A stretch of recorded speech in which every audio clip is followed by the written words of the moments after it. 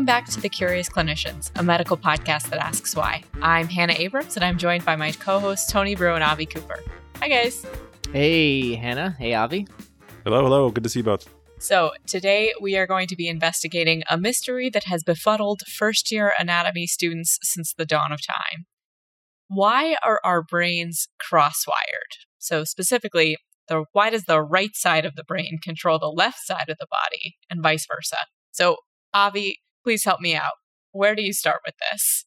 I think we have to start with a necessary disclaimer, and that's, anytime on this show that we venture into teleological territory, everything we discuss is theoretical and therefore unprovable. That's our best material, right? Unprovable. It's a great place to be. So I really want to begin, though, with some history, of course, and specifically, when was it first noted that the nervous system is structured this way? And as Hannah, as you said, sort of cross-wired. So I'll give you one guess as to who made that first observation. Hannah? It was definitely not me as a first-year anatomy student. Statistically, based on prior Avi-led episodes, I am going to guess Hippocrates. Yes. Would it be anyone else? I mean, I absolutely cheated, to just be very clear. And if Hannah were presenting, maybe it would be Virchow, but here tonight, it has to be Hippocrates. Yeah, I mean, I feel like on this show, if you guess Hippocrates or the Hippocratic authors, you're almost certainly going to be right. Or Virchow. So yes, 2,500 years ago, he observed that a curious pattern emerged in traumatic head injury patients that he was caring for. And what he noticed was that if a patient had a right-sided head injury, and therefore the right side of their brain was injured, and if they developed focal seizures, the convulsion would occur on the left side of the body. And similarly, a left-sided head injury would lead to right-sided focal seizures, which is a really astute observation. All right, so now I'm starting to sweat because I feel like we're about to dive deep into neurology. And I, in particular, feel like we're going to... Are you feeling nervous? Just a little bit. The system is nervous, yes. But I do feel like in order for me to understand what we're going to talk about, we're probably going to have to talk a little bit about the basics. So maybe you can walk us through some of the, I don't know, these episodes are usually 15, 20 minutes, maybe 2 hours, talk us through the basic structures and functions of the nervous system. Yeah, I mean, I think I'll try to be briefer than that. But let's dive in. So let's focus on the sensory and motor components of the nervous system. And so as a reminder, we're talking about limbed vertebrates in this episode, which of course includes we humans. And so the nervous system has three main functions. First is sensory input, second is integration, and third is motor output. So sensory input is like visual or tactile sensation. Integration is what occurs in the brain and spinal cord. And then motor output leads, like the muscles of our limbs. And so that's about as basic as I could possibly be. I feel like I understand the nervous system again. Yeah. Okay. So we're kind of lumping here sensory, integration, and then motor output. And which of these systems cross the midline? So if you think about the nervous system in terms of pathways that relay sensory or motor information, the visual, tactile, sensory, and motor pathways, they all cross the midline by way of things called decussations, which is the technical term for the point when nerve fibers actually make that journey and cross the midline. And these include things like the ascending tactile sensory tracts that cross in the spinal cord, for example, or the optic chiasm, which crosses in the brain. All right, so that's a good reminder that there are these crossings or decussations that occur in the nervous system. But we're obviously going to need to go a little bit further than that. We need to hear a little bit of an explanation for why they occur. And as you mentioned at the top of the show, I think we suspect there's going to be some teleology involved. So hang on to your hats. You would suspect correct. But before we get into a possible explanation for why the tracts of the central nervous system cross the midline, we need to again go back to some medical history. And in particular, have either of you heard of Ramon E. Cajal?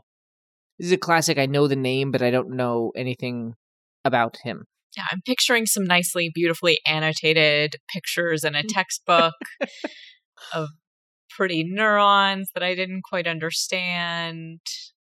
Yeah. So this is going to relate to the nervous system? That's shocking.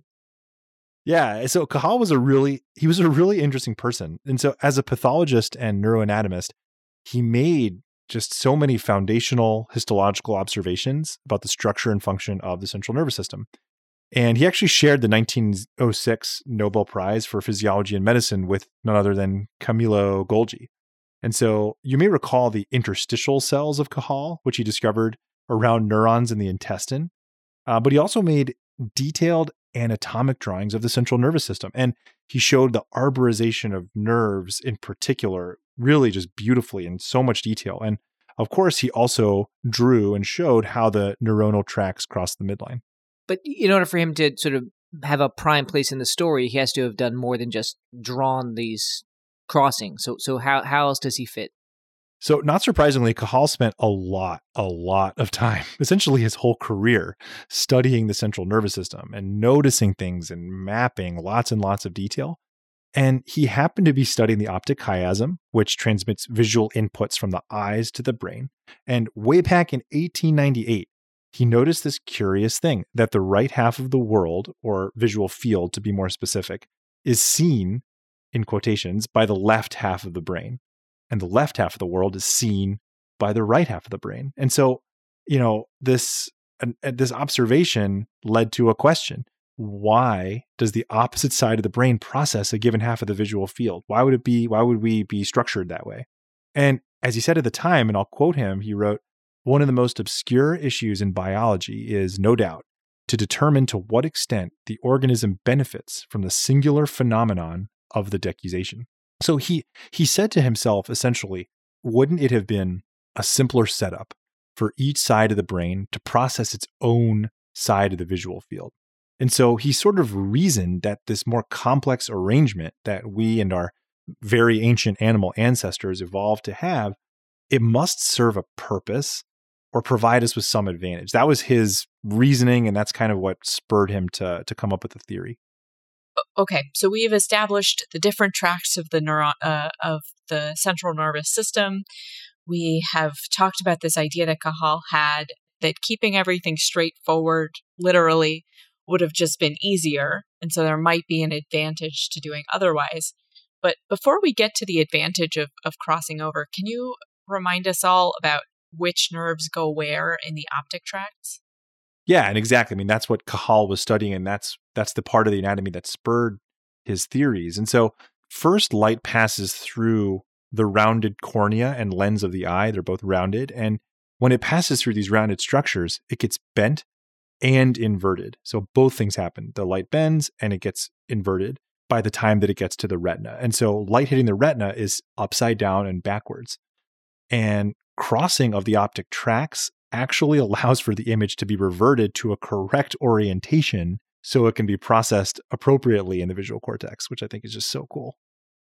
All right, so just to be clear, the crossing of the visual inputs in the optic chiasm, that allows the brain to correctly interpret the sort of spatial setup of the world that's being seen. That seems important. And so it's kind of an interesting thought experiment. What would the world look like if they didn't cross?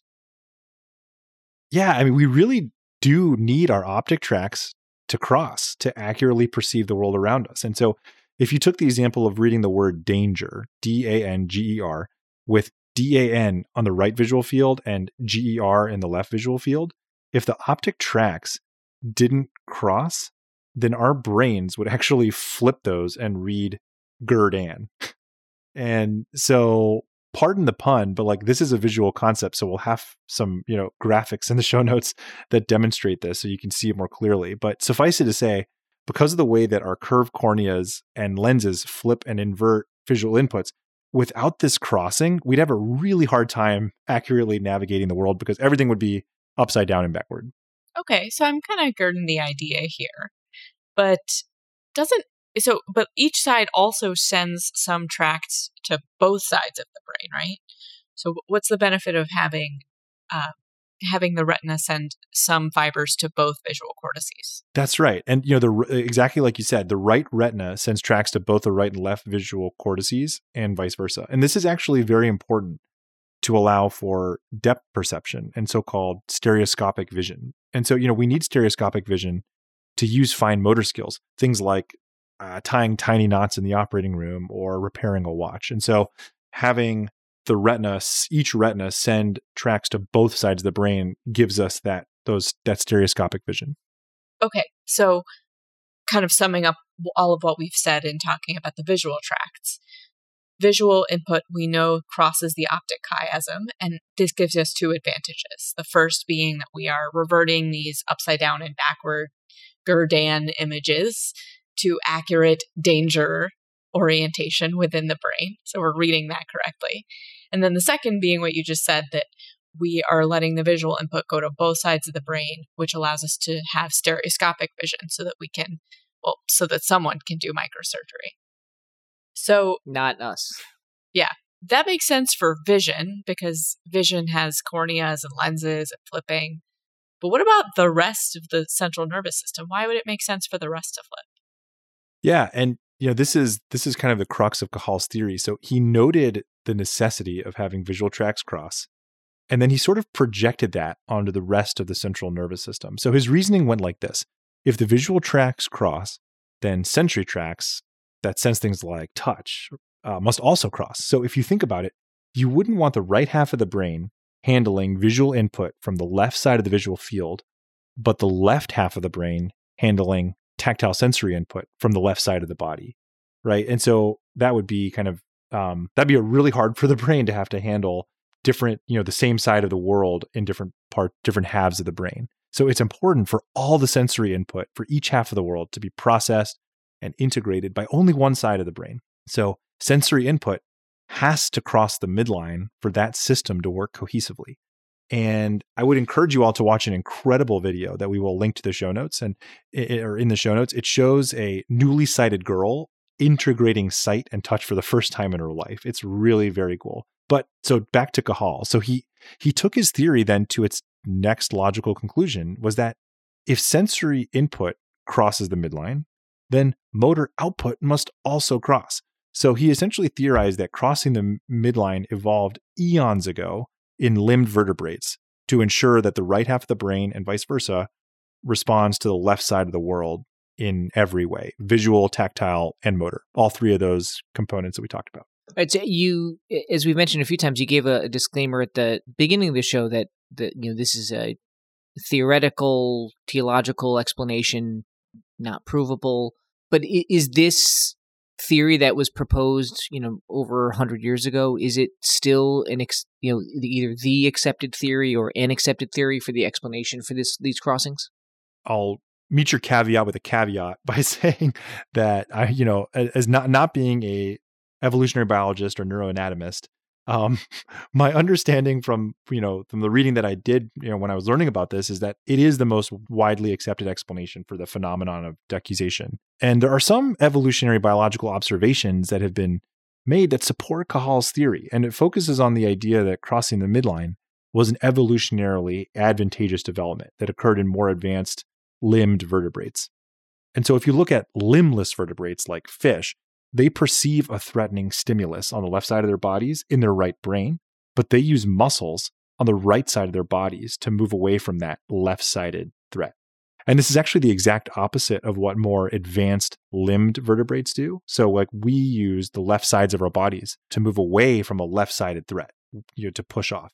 And it turns out that the corticospinal motor tracts, which cross the midline and mediate this threat response, are phylogenetically younger, meaning they evolve later, which supports the idea that crossing evolved as a way to coordinate visual, tactile, and motor input and output in specifically limbed vertebrates. But in the end, it's sort of beautifully unprovable, so who knows?